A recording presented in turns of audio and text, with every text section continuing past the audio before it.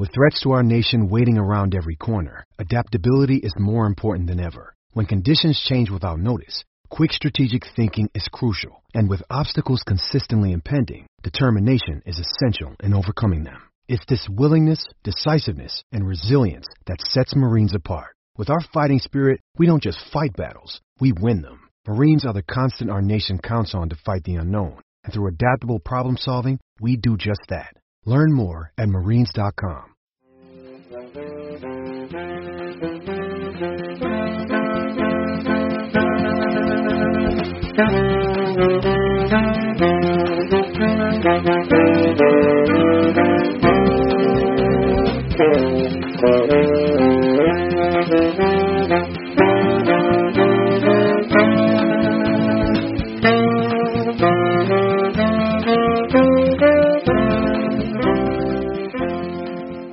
Hello, Badger fans, and welcome to another edition of Bucky's Fifth Podcast. As always, Tyler Hunt and Matt Bells here covering everything Wisconsin athletics.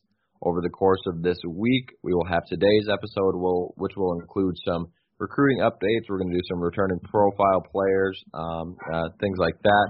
And then in the back half of the show, we are actually going to have an interview with Wisconsin football legend, fullback city legend Matt Bernstein.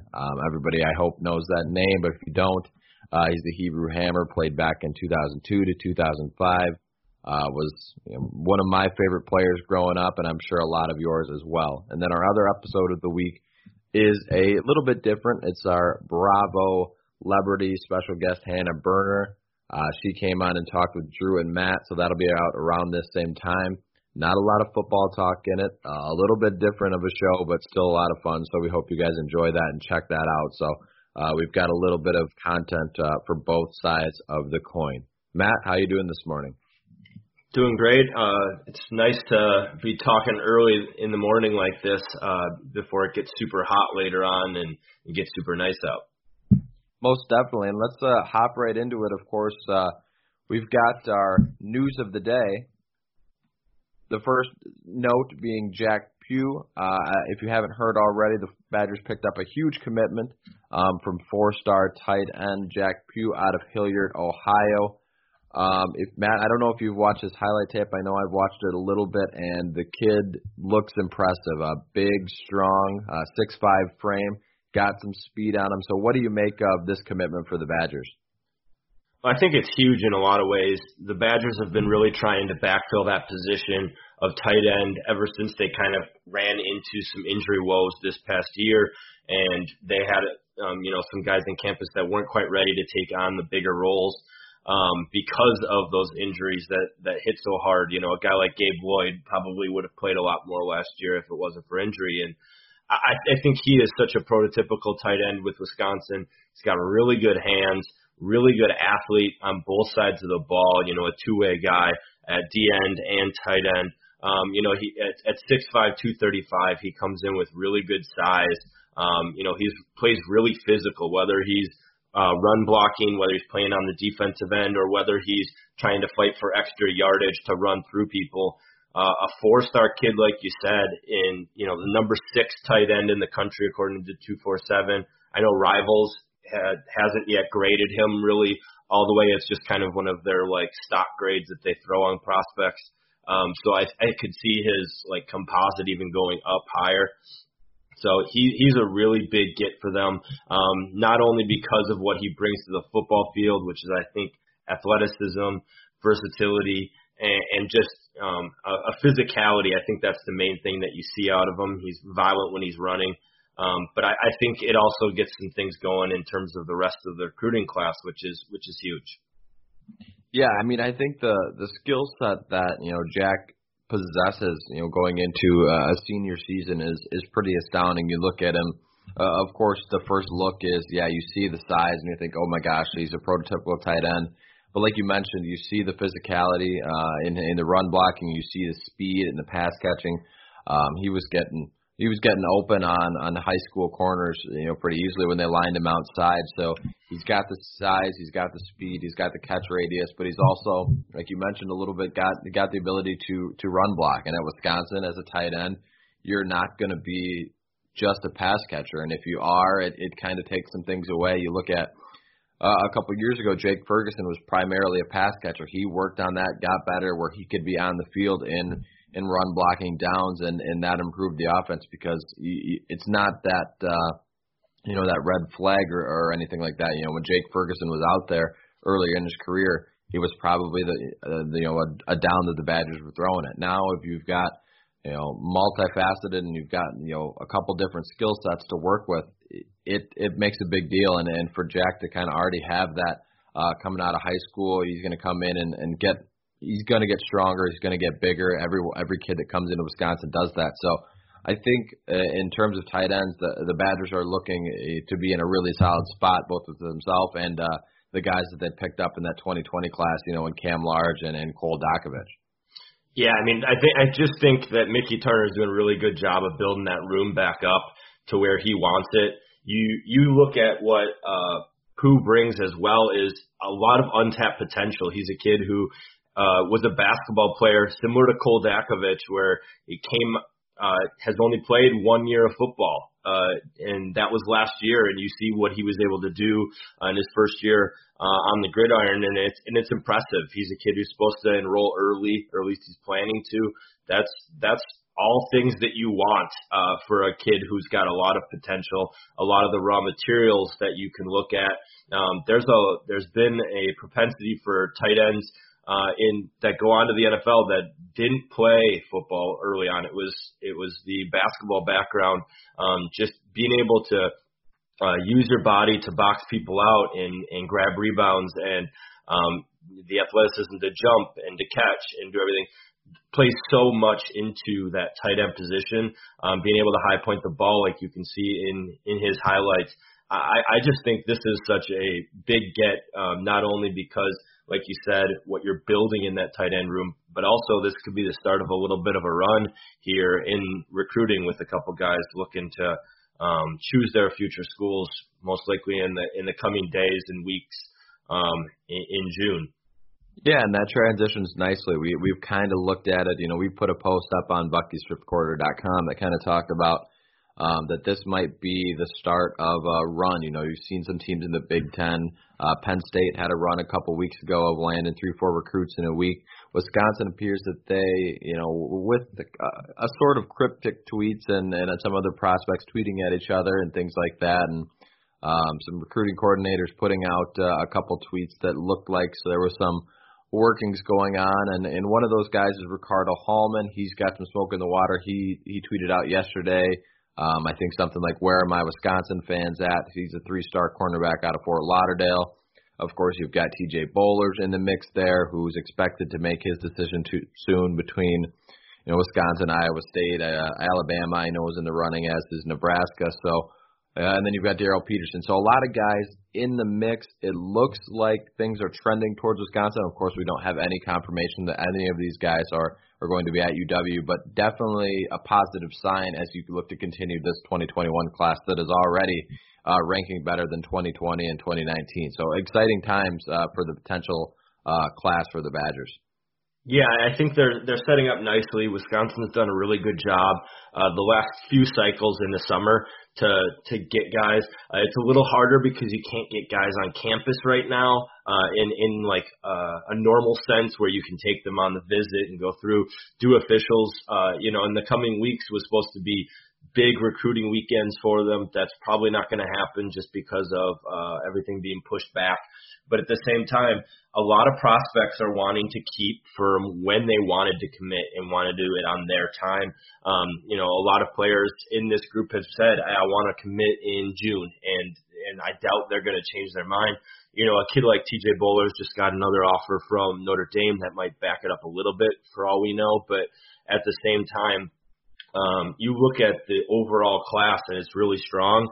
And you look at the 2021 group as a whole for across the nation, and there's a lot of kids making early commitments. I think I saw some of the national recruiting writers talking about, I think it was Bud Elliott, said that there was at this point there is double the amount of commits than there were last year. And a lot of that is coronavirus related, that kids are wanting to make sure that they've got a place. There's not as much time for evaluation. And so, coaches are really focusing on getting the guys at the top of their board and really trying to lock things down so that when they get to fall, and if there is an open back up, that they can get out to places and find the other players they need, mine those gems, so to speak, to try to find the under the radar guys who they just don't have the film yet on. And so I think right now the Badgers are in a really good spot, and hopefully they can keep the momentum going,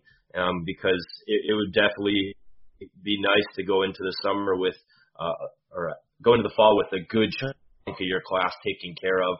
I think that right now they should be expecting anywhere between like 19 and 21 based off of normal attrition. So we'll see. Yeah, it's an exciting time for sure. I think you hit the nail on the head in terms of this class developing into a very strong one for the Badgers. Let's go to our other piece of news of the day, and that is the news around Blake Wilcox. Kind of an odd story, something not a lot of people expected, kind of came out of nowhere. But what did you make of that whole announcement, and maybe give the listeners a little background, because I'm sure not everyone has heard the story of what happened and what's going on here. Yeah, so we got the spring roster, right when spring practice was supposed to happen, and Blake Wilcox was on there.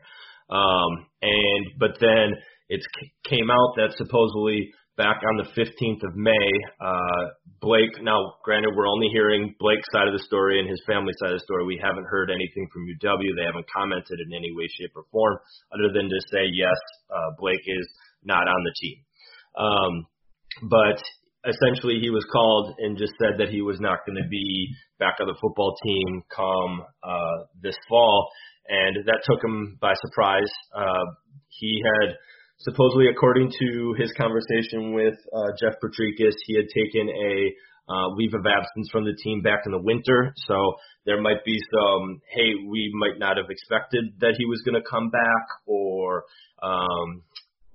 some miscommunication within that, or, that might have rubbed the staff the wrong way. I don't know why he took a leave of absence, but nonetheless, he took a leave of absence. And at this point, it appears he's not going to be on the team. He's trying to figure out if he wants to continue playing football elsewhere, or if he wants to try to punt and kick, try to hopefully get back on the team, or if he just wants to become a student at UW in a full-time sense. So there's a lot to unpack with that. I think it's still up in the air, but I do think it's noteworthy that the Badgers went ahead and brought in a transfer punter out of your neck of the woods, or your former neck of the woods, from Dubuque, who used to be from the Madison area, so to speak. I think it was Columbus, and also brought in a late addition from the 2020 class. And so I think it's trending that he probably isn't coming back, but who really knows? There's a lot more to happen, and obviously if UW is not commenting on it, that we're not going to hear anything about it until fall camp. Yeah, it was an interesting story. I don't think any of us, I believe Travis Wilson was the first one that kind of dug into it a little bit and made the announcement. It seems like there was a lot of things going on in different ways, maybe some miscommunication. And, when you thought about it, you talked about the two other specialists that Wisconsin brought on at that position.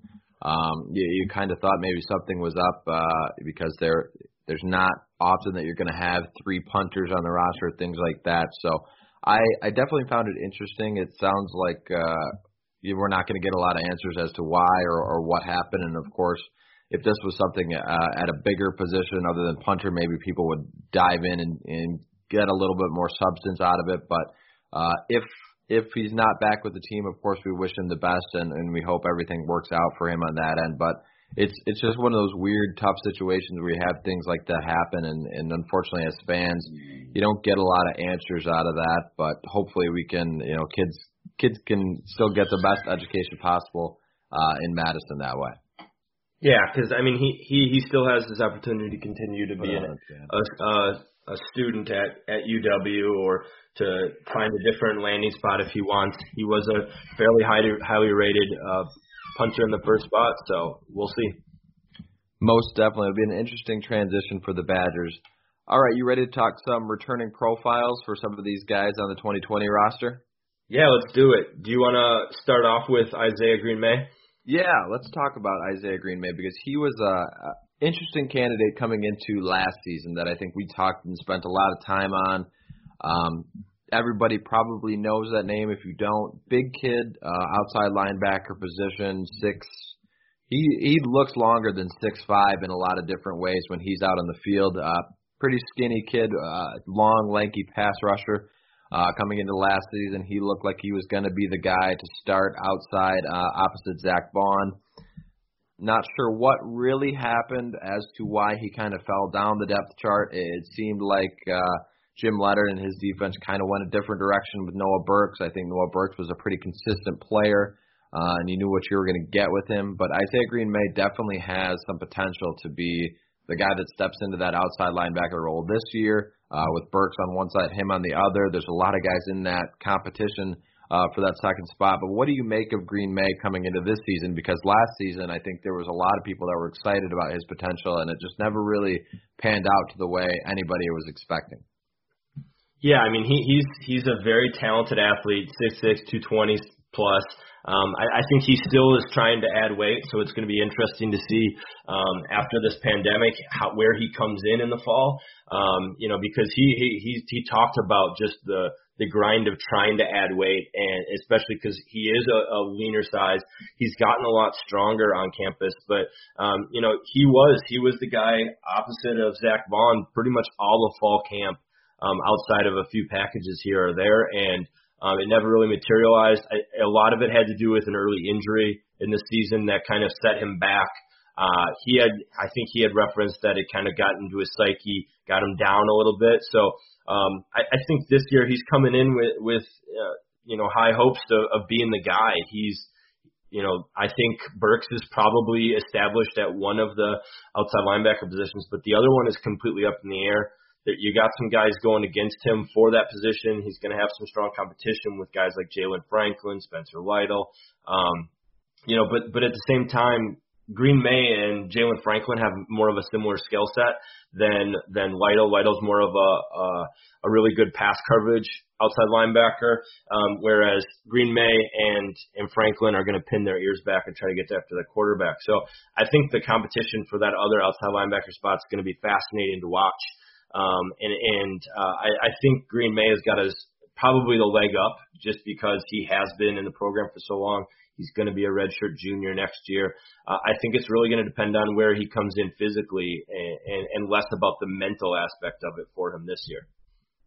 Most definitely. It's going to be an interesting position. I think it's going to be one of the more competitive positions as we get into whenever fall camp starts up. I think that outside linebacker spot will be one to watch for as some of these guys develop and battle for a spot. There's a lot of guys that can make an argument for there, so it's going to really come down to what we see on the field this fall. The next one I wanted to talk about was John Chenal. Of course, the Chenal brothers, monsters in the weight room. We've seen time and time again that both of these guys can put up some weight. John, a great linebacker at Grantsburg in high school, transitioned to the fullback spot. What do you make of John Chenal coming back this season? Yeah, I think he's a guy who really cut his teeth last year. He played a little bit as a freshman, didn't redshirt after walking on at Wisconsin, and I think he had a good year last year. I don't think he wasn't necessarily the starter. I think Stocky got most of the reps there, but Chenal was also used. I could see them being both used once again in a lot of ways. Chenal is a really talented guy when you get the ball in his hands. He can not only run with it, he can catch it. I think he's still working on the finer nuances of, route running, pass catching with that, but at the same time, he's 6'2", 250. He's what you want in a fullback to try to pave the way. He's got the size. He's very physical, and he's very strong. And so I think he's going to be a kid who's going to be once again platoon with Stocky next year, but then most likely he's got to continue on that trajectory. We've talked about ad nauseum how much the fullback position at Wisconsin can be just like a ticket to the NFL. I think it was like almost 50% of players who go on scholarship and play fullback end up in the NFL. So he's just got to bide his time, keep working at that. You look at a guy like Alec Ingold. He was never really the starting fullback until his senior year.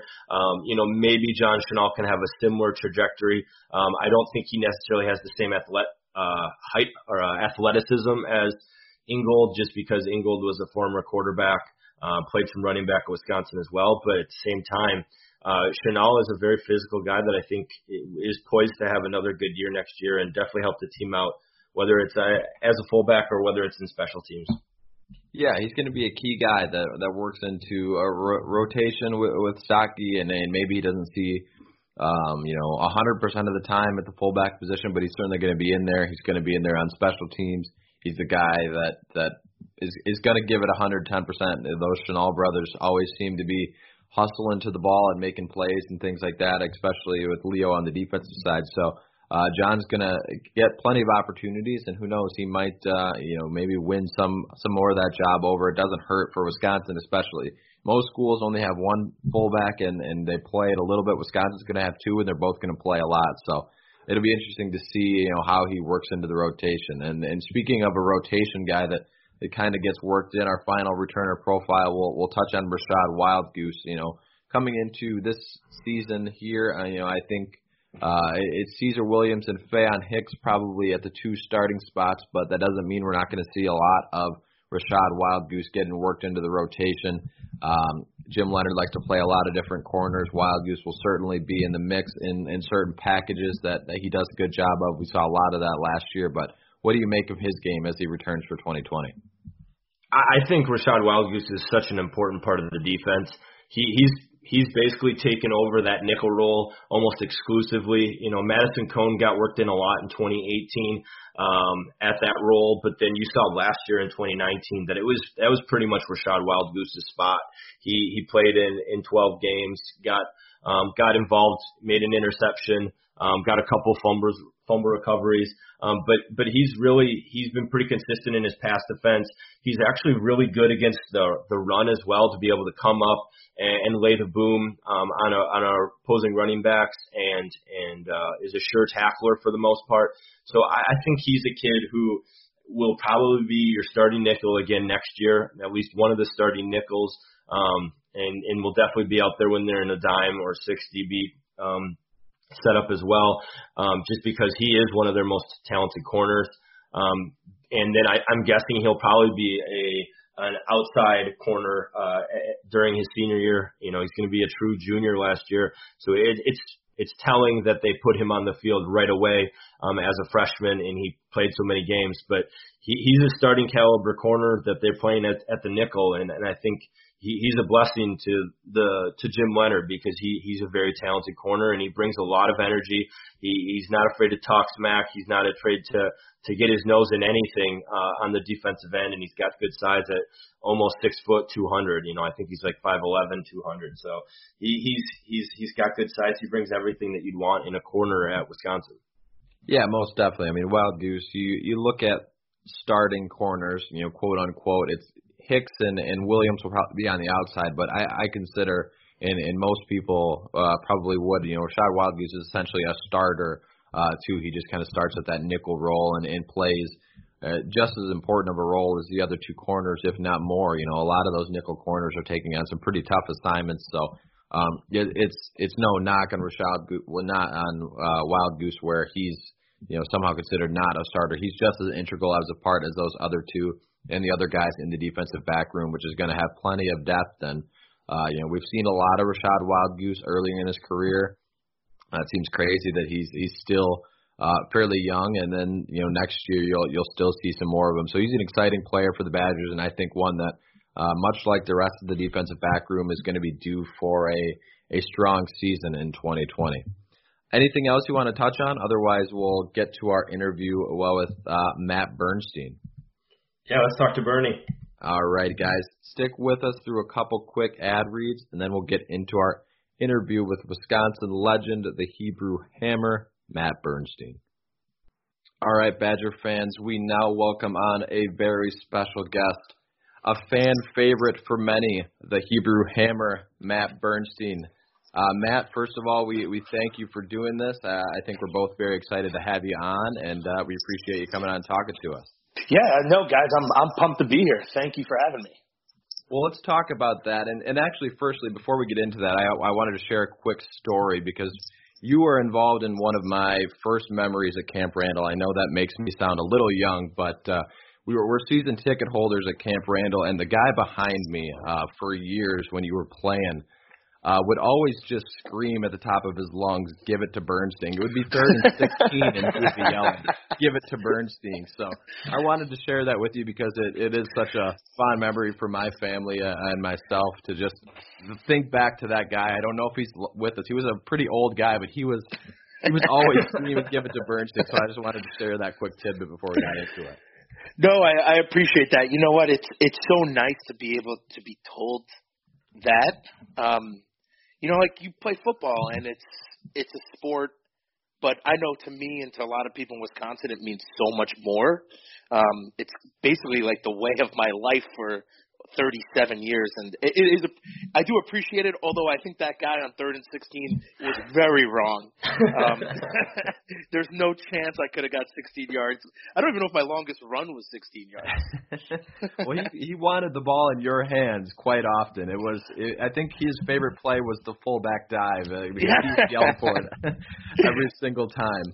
But all right, we'll get into some questions for you. I just had to share that with you because I love it. I love it. And they're like, "You got to tell them about the guy behind us." I was like, all right, I'll tell him. So I would love to talk to that guy. Yeah, I know he was quite the character behind us. He was quite the character. I kind of wish I could tailgate with that guy. Oh yeah, that would be great. Well, I mean, one thing I wanted to ask, in terms of Badger nicknames, for me, it's hard to beat the Hebrew Hammer. I think that's still your Twitter name and things like that, but it kind of defined your playing days as well. I think to like the Penn State game, which we'll talk about in a minute, but how well did that nickname kind of define you as a player? I love it. I mean, I absolutely embraced it. I loved it. I think it was really cool. Wisconsin's not known for – they have pockets of Jews around, but they're not known for the whole state being very Jewish, unlike New York and the tri-state area. So I love that people knew that about me. I love that people saw that, the way my style of football was, put your head down and try to hit somebody else harder than they hit you. Running through brick walls and really being like a team player. And what's nice is still I'll walk into places and they'll be like, "Oh, the Hammer's here." I love it. I think it's so cool. And, I was able to have a very successful, 3-4 years on the Badgers. And, it's great to have those nicknames and be able to, for that to keep going on. I love, at Wando's, my favorite place in the world, has a chair that says Bernstein on it. That's my crowning achievement. I would frame that next to my diploma from Wisconsin if I could. So I got to find my diploma. I'd probably have 100 pictures of me on that chair, though. We talked about it a little bit. Let's go back to, September 25th, 2004. You said, your second crowning achievement behind Wando's. I think what you did against Penn State that day was just so damn impressive. You fast for 24 hours up until the game in observance of Yom Kippur, and then you take on, 27 carries, all of them basically to put the team on your back. Talk us through that day and that kind of career-defining moment for you. Yeah, it's funny that the day was it's probably one of the best days of my life. And it's so funny because, you guys know, first off, our O-line was so good that year. We had no doubt. Dan Benning, Donovan Raiola, Clinkscale, Joe Thomas. I mean, these guys were pretty much almost all of them played in the pros, especially obviously Joe. We ran his way pretty much every play. And it's so funny. So I'll get to the day, but John Clinkscale came up to me when I went in at tailback, and he was like, "Yo, Bern, just follow me." And legitimately, if you watch the film, all I did was follow him. Wherever he went, he was blowing dudes up, and I just ran behind him. Yes, a fat, 270-pound fullback, when we have some of the best running backs, it helps to have, the horses up front. And then Greg Root came in and played his best game at fullback. which was amazing. But it was funny because the day before, so the week leading up, I was like, so let's go back even further. In the summer, I saw that the schedule said Yom Kippur is on a Saturday, and we're playing Penn State at 11 a.m. And I was like, yo, Dad, I don't know if I could play in that game. And he's like, let's just not say anything and see what happens. Luckily, we won 3 games. We were top 10, I think, or maybe top 15. And game day switched it to the most awkward time. It was like 4:45, which I don't think they even do that anymore. Yeah. Which saved my life, though, because if it was any earlier, I don't think I would have played. 3:30 would have been tough, but 4:45 was perfect. So Coach Alvarez and the coaches were great. They're like, whatever you need, Burn, just do it. I went over to the Hallel during the day. I went to services. It was a special moment. My brother and I undressed the Torah while the rabbi read from it and then dressed it back up. So it was really cool to be up there and to have like a special time, kind of like family special time. And then, somebody picked me up in a van, drove me back to the stadium, didn't warm up for 1 second, sat in the locker room, opening kickoff is when I broke the fast. Coach Alvarez says like a hoagie, and I had like turkey slices and oranges. I don't know who came up with that menu. It was like the worst menu ever.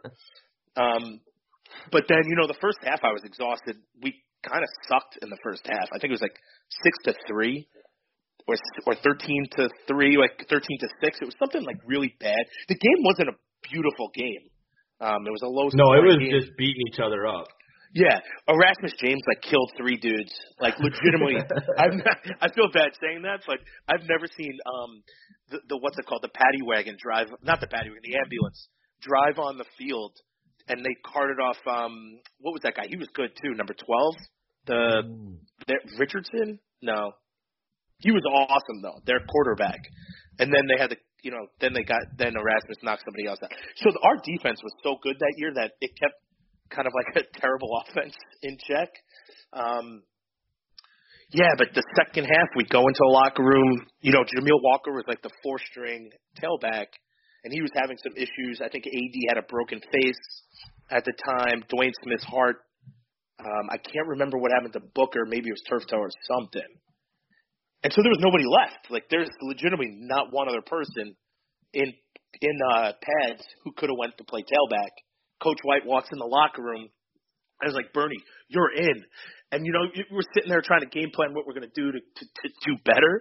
And I was like, Coach, I don't know what you're talking about, dude. I've been in the whole first half. Like, you watched it, right? He's like, you're in a tailback, you idiot. And I'm like, oh, yes. So I was like, Greg Root, get your mind right. You're in at fullback. We're doing this. And it just, the second half, I think I had 23 carries and over 120 yards. Based off of just following the horses up front. Even like Darren Charles, who is like a string bean, was blocking downfield. So I can't take half the credit for what everyone else did to allow I think my best 40 time was like a 4.72. So to let me run around in the secondary was like a dream come true for me. I don't think it will ever happen again to see I love Mike Allstott, even though Greg Root and I tried to fight him once. It's another good story. Greg tried to fight him. I had to break it up. But I love, his style of play. It was just, downhill, run people over. You're not trying to avoid hits.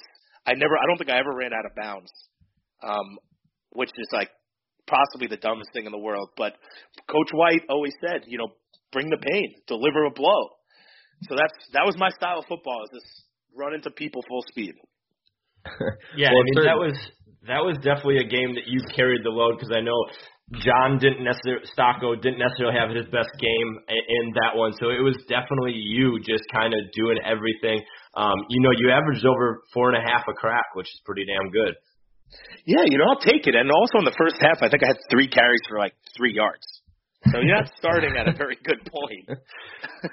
You certainly made up for it in that second half. Yeah, it was an impressive performance.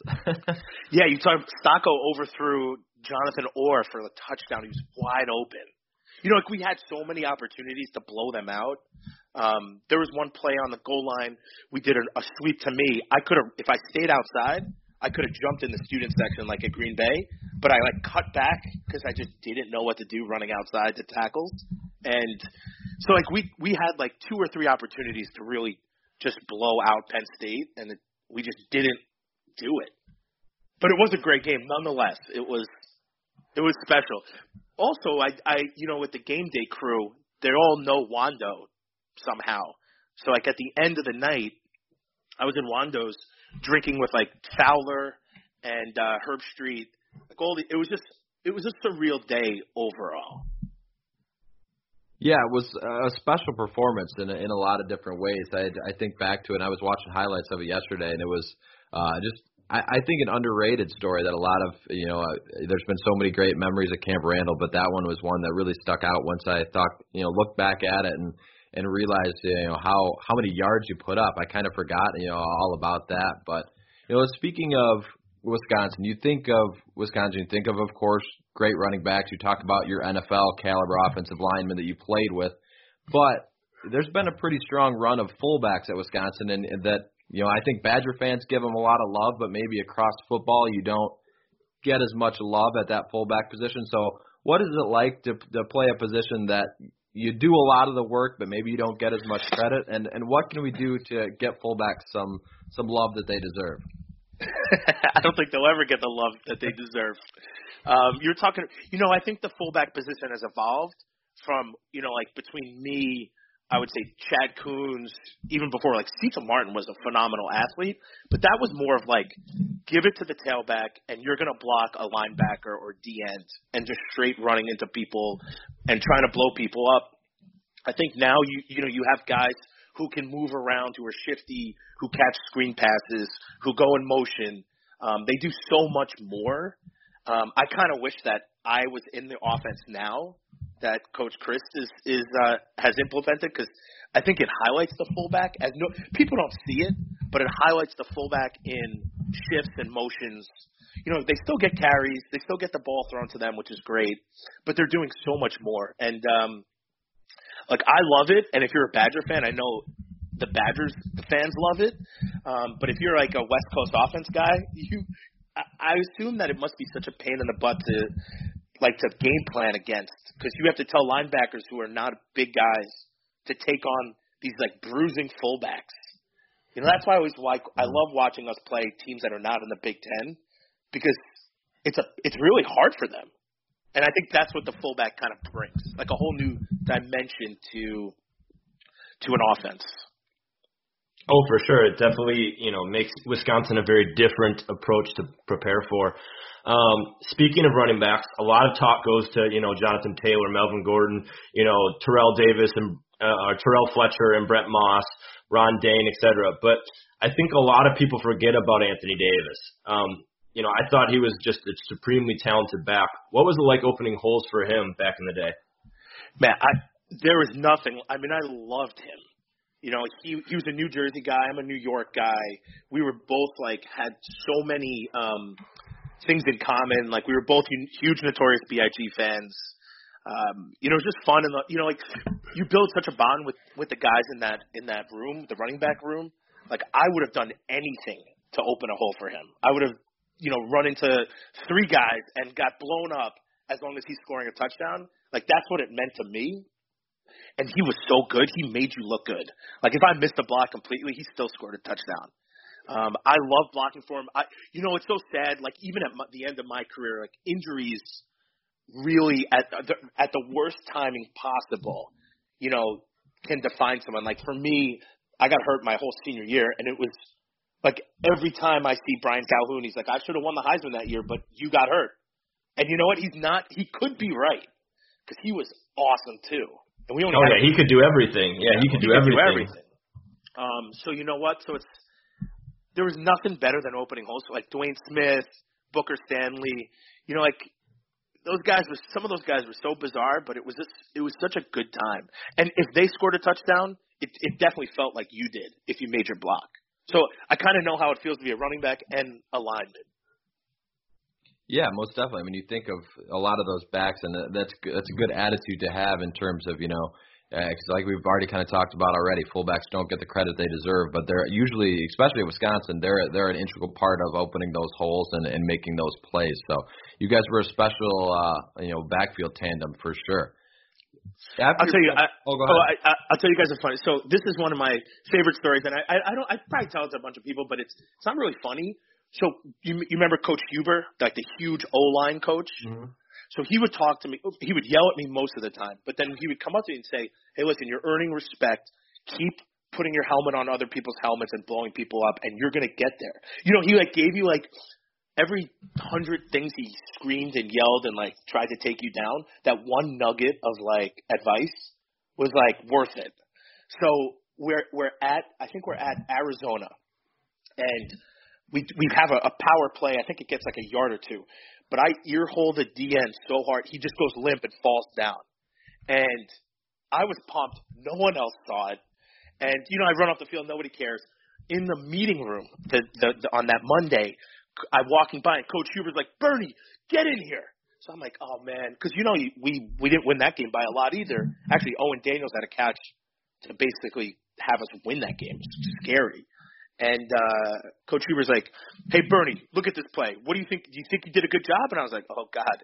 And it was that ear hole, and the guy just went limp. And he's like, "That's the Badger football. Everyone should play like this.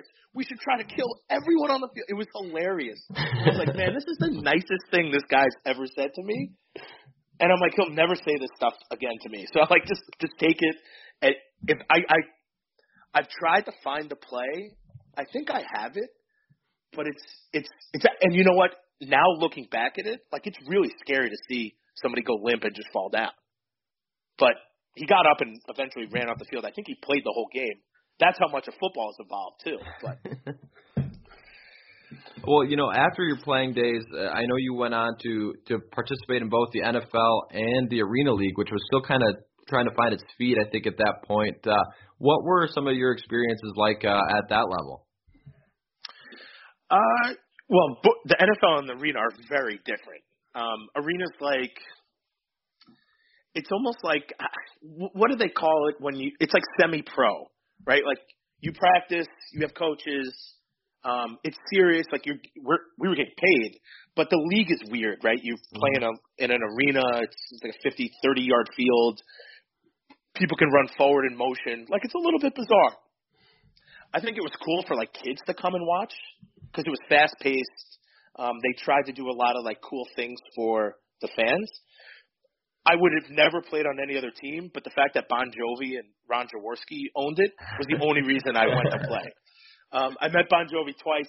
Who knows if he would remember me, or who knows if he even remembered me there, but it was cool to play for those guys.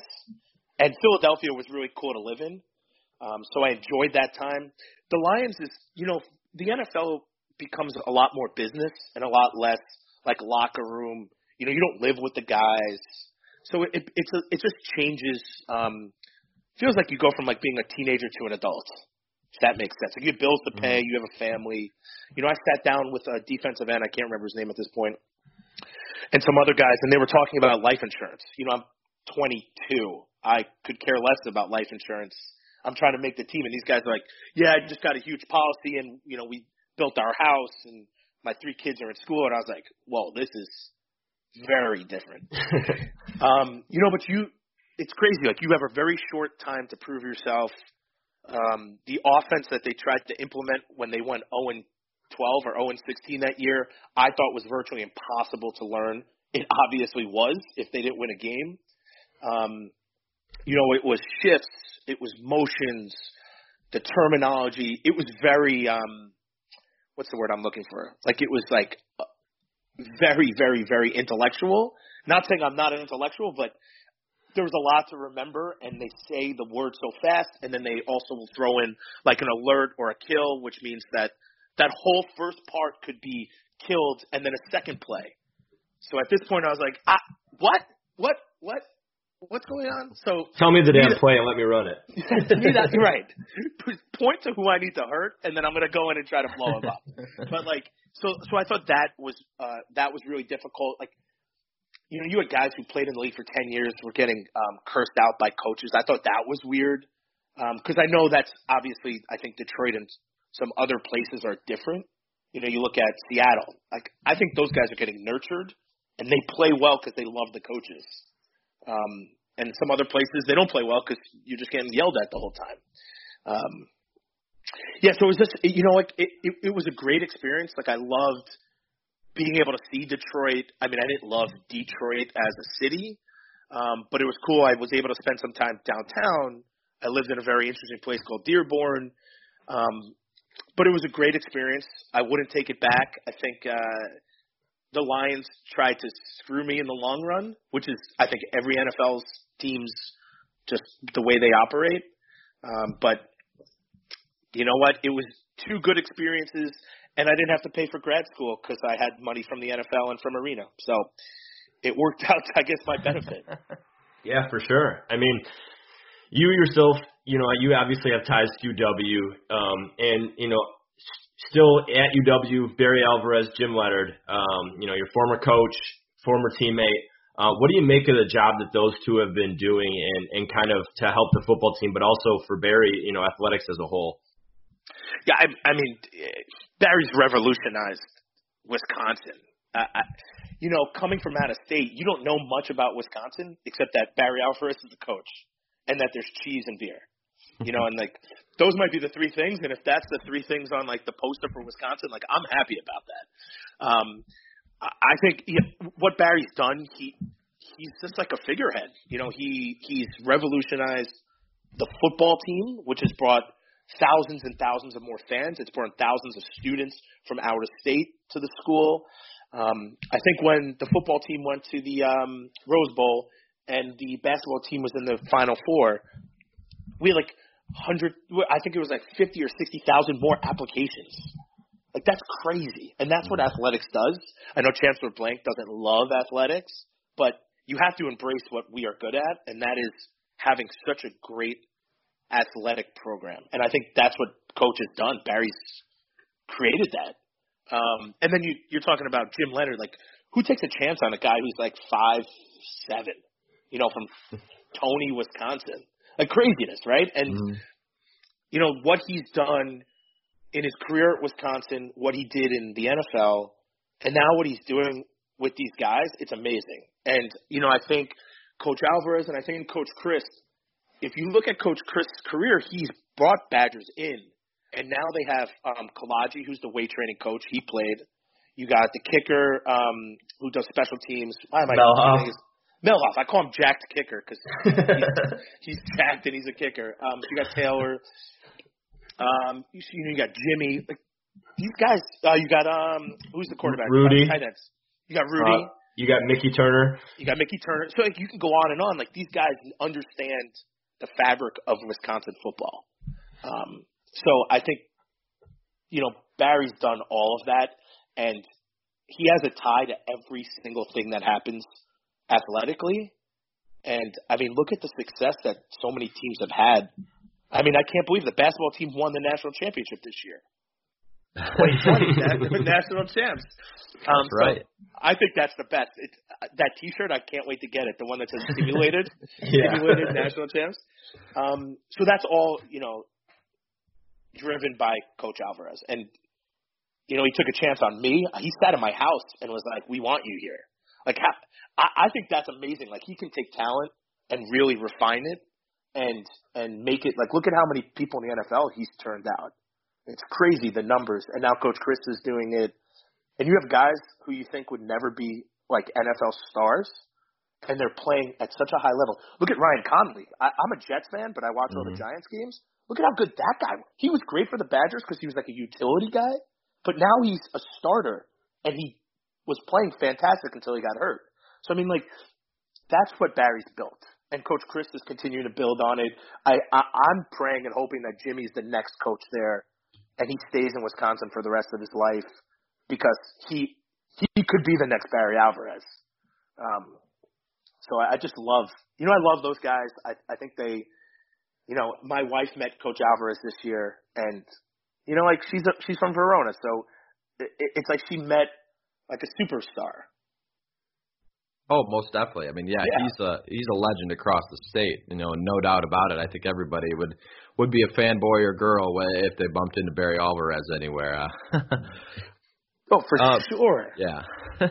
In terms of, right now, the current state that we're in, no live sports on to entertain us. I think the Last Dance documentary on ESPN was kind of something that was widely watched and discussed. I'm a few episodes behind, but I've been watching it a bunch. And a lot was made about Michael Jordan and his leadership. During your days, was there a player that was a really strong leader at Wisconsin, or anything that made him kind of stand out in your eyes? Yeah, you always had guys who led by example. You had some vocal guys, and you had some guys in between. Like, I was an in-between guy. Like, I worked my butt off, but I would always, I was a pretty positive guy. I think people loved hanging out with me on and off the field.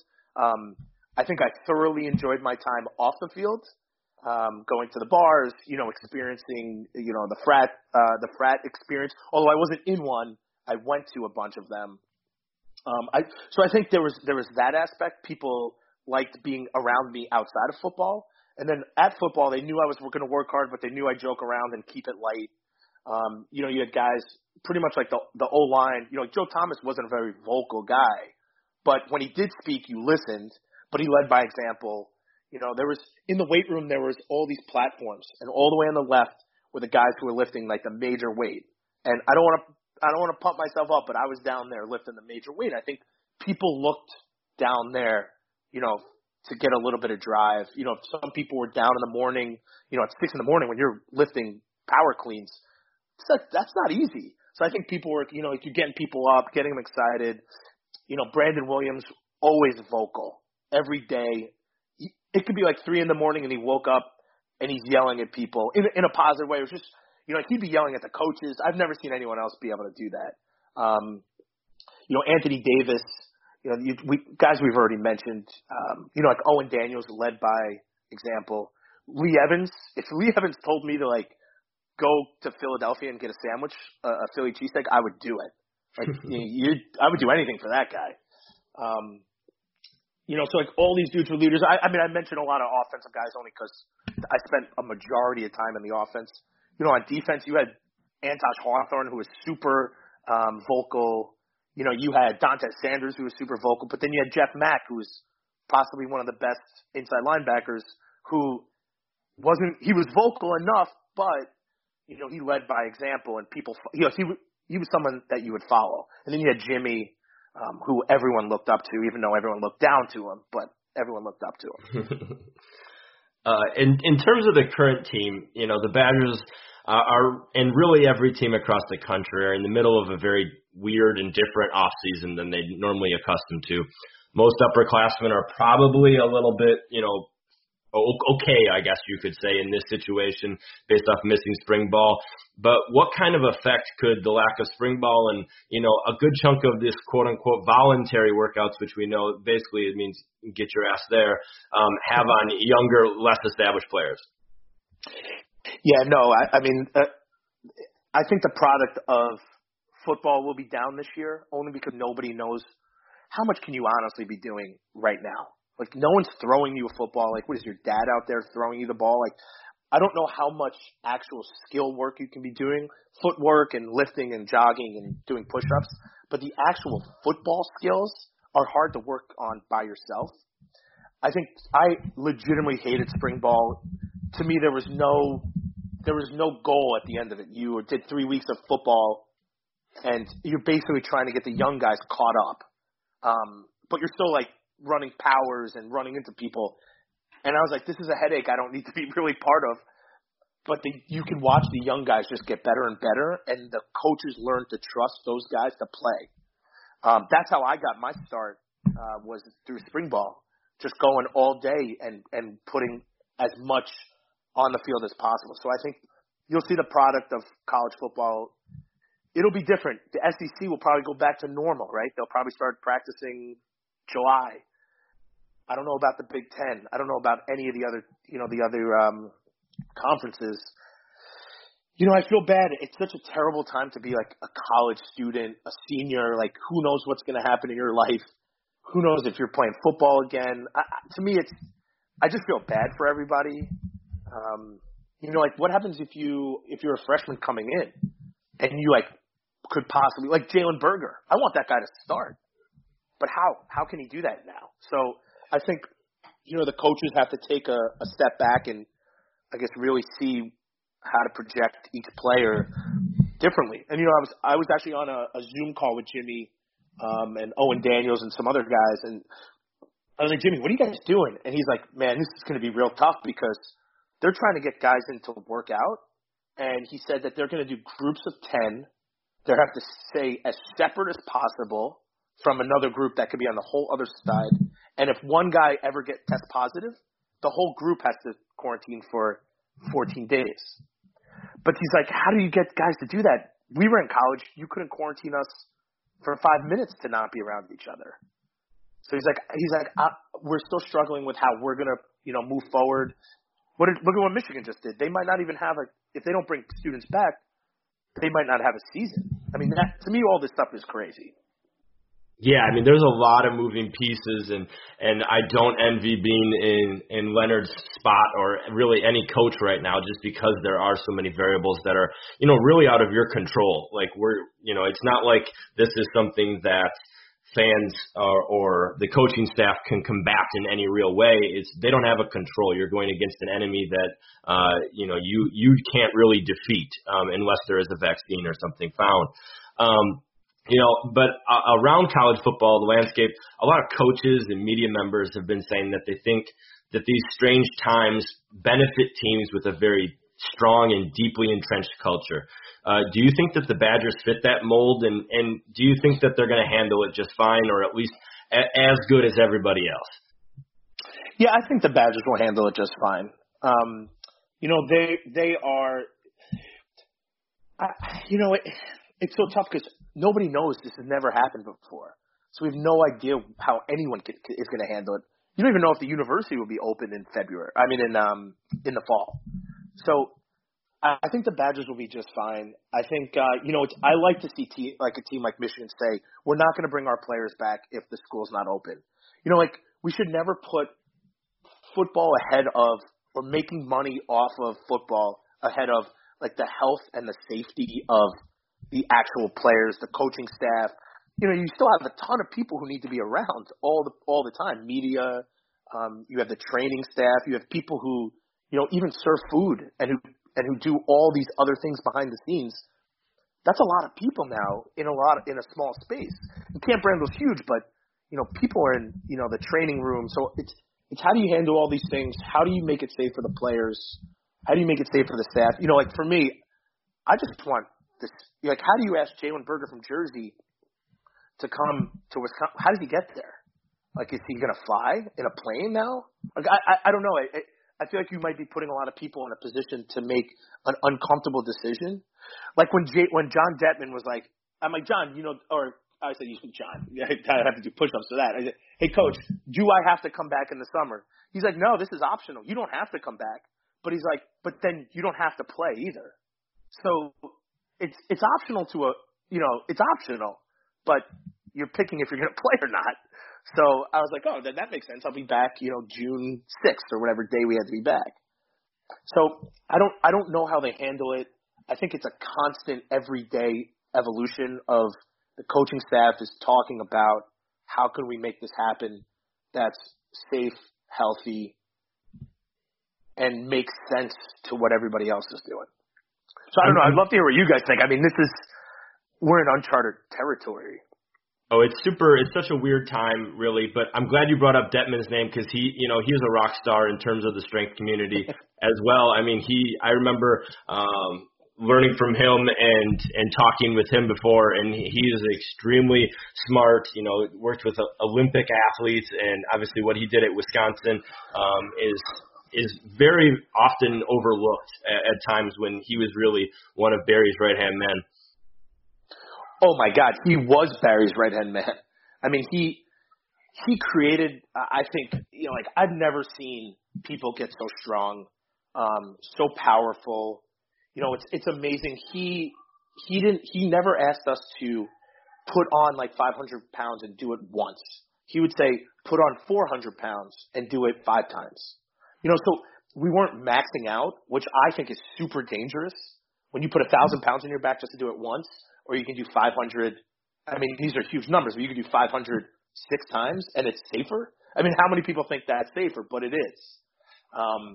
So I think he was ahead of the pack in a lot of different ways. Like he used to create cards for the week so everyone was individualized. He was there at like 3 a.m. He'd stay late.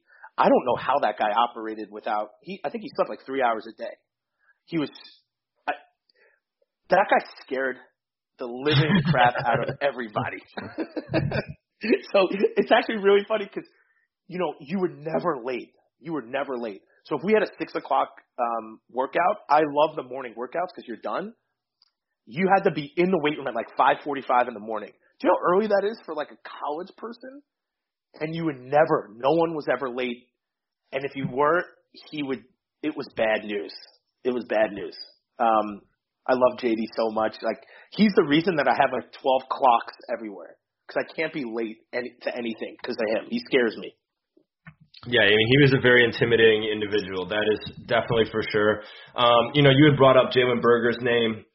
The 2020 Wisconsin recruiting classes is touted as one of the best ever in program history. And, these prospects are slated to join the program here in the coming weeks or months. Who really knows at this juncture? Right.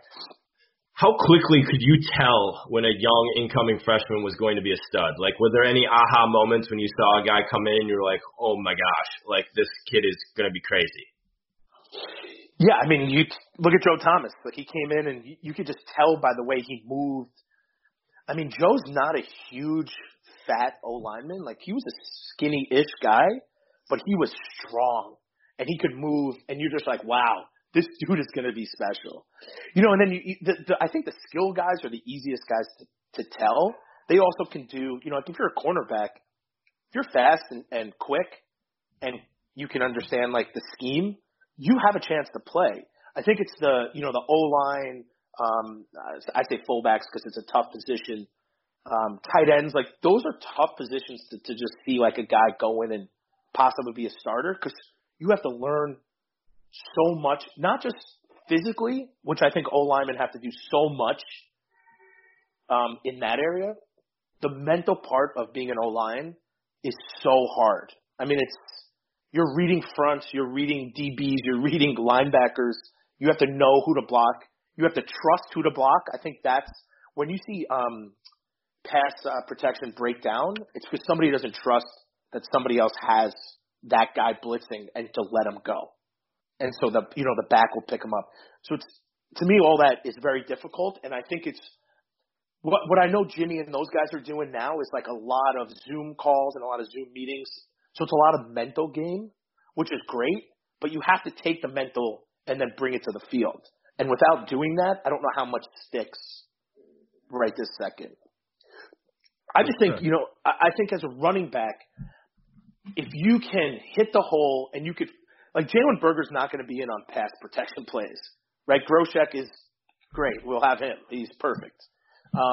I think Jalen will be slowly – at this point, now that he's probably not at the university, he'll be slowly brought up to speed. I had high hopes that he would be, maybe the number 2 guy, maybe the number 1. I don't know how he could be that now because who knows what's going to happen. Right, most definitely. Yeah. Well, we'll leave you with this, Matt, because it's been a great conversation, and we, of course, again, are very appreciative of you having it on. But who is a player or player coming up this season that you're kind of most excited to see? Of course, assuming a season happens and everything like that. I mean, who is it? Is it the Stocky brothers? Yep. I love those guys. First off, Chenal brothers and Mason Stocky. Oh my God! You got to mention the fullbacks. You got to mention the fullbacks. Yeah. Those guys. I mean, they look like pure specimens. It's like a little bit. Wait, who's the brothers? Don't they have like 13 kids, like brothers and sisters? Doesn't their family? Yeah, there's a couple different brothers. On the team, you've got a lot of history in terms of families and things like that. But I know the Chenal brothers are the two we're talking about in terms of just pure physical beast in the weight room, much probably like yourself. Yeah.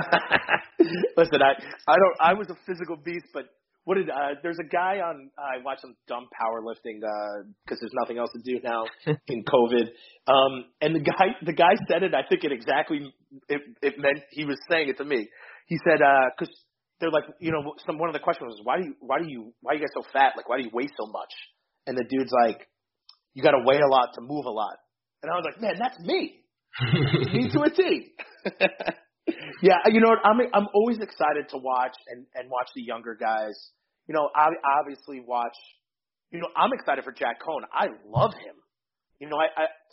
You look at the Northwestern game, and I think they ran the same play 5 times. Eventually, someone's going to be like, "This is the same play. I'm going to undercut the corner route and just pick the ball off." Ask him to do more. The games when you ask him to do a lot more, he's produced in my eyes. When you ask him to do like a little bit of these things, he doesn't do well. Also, I'm going to miss Cephas a lot too, though. Most definitely, yeah. They're both tremendously talented. So I like that perspective of maybe taking as a Jack with the senior, taking the handcuffs off a little bit and just letting him throttle the ball and make some plays. That'll be interesting. Yeah, let him throw downfield. Yeah, most definitely. All right, well, we've kept you. I think this has probably been our longest interview, and we're very appreciative of it. We don't want to keep you too long, but it was phenomenal.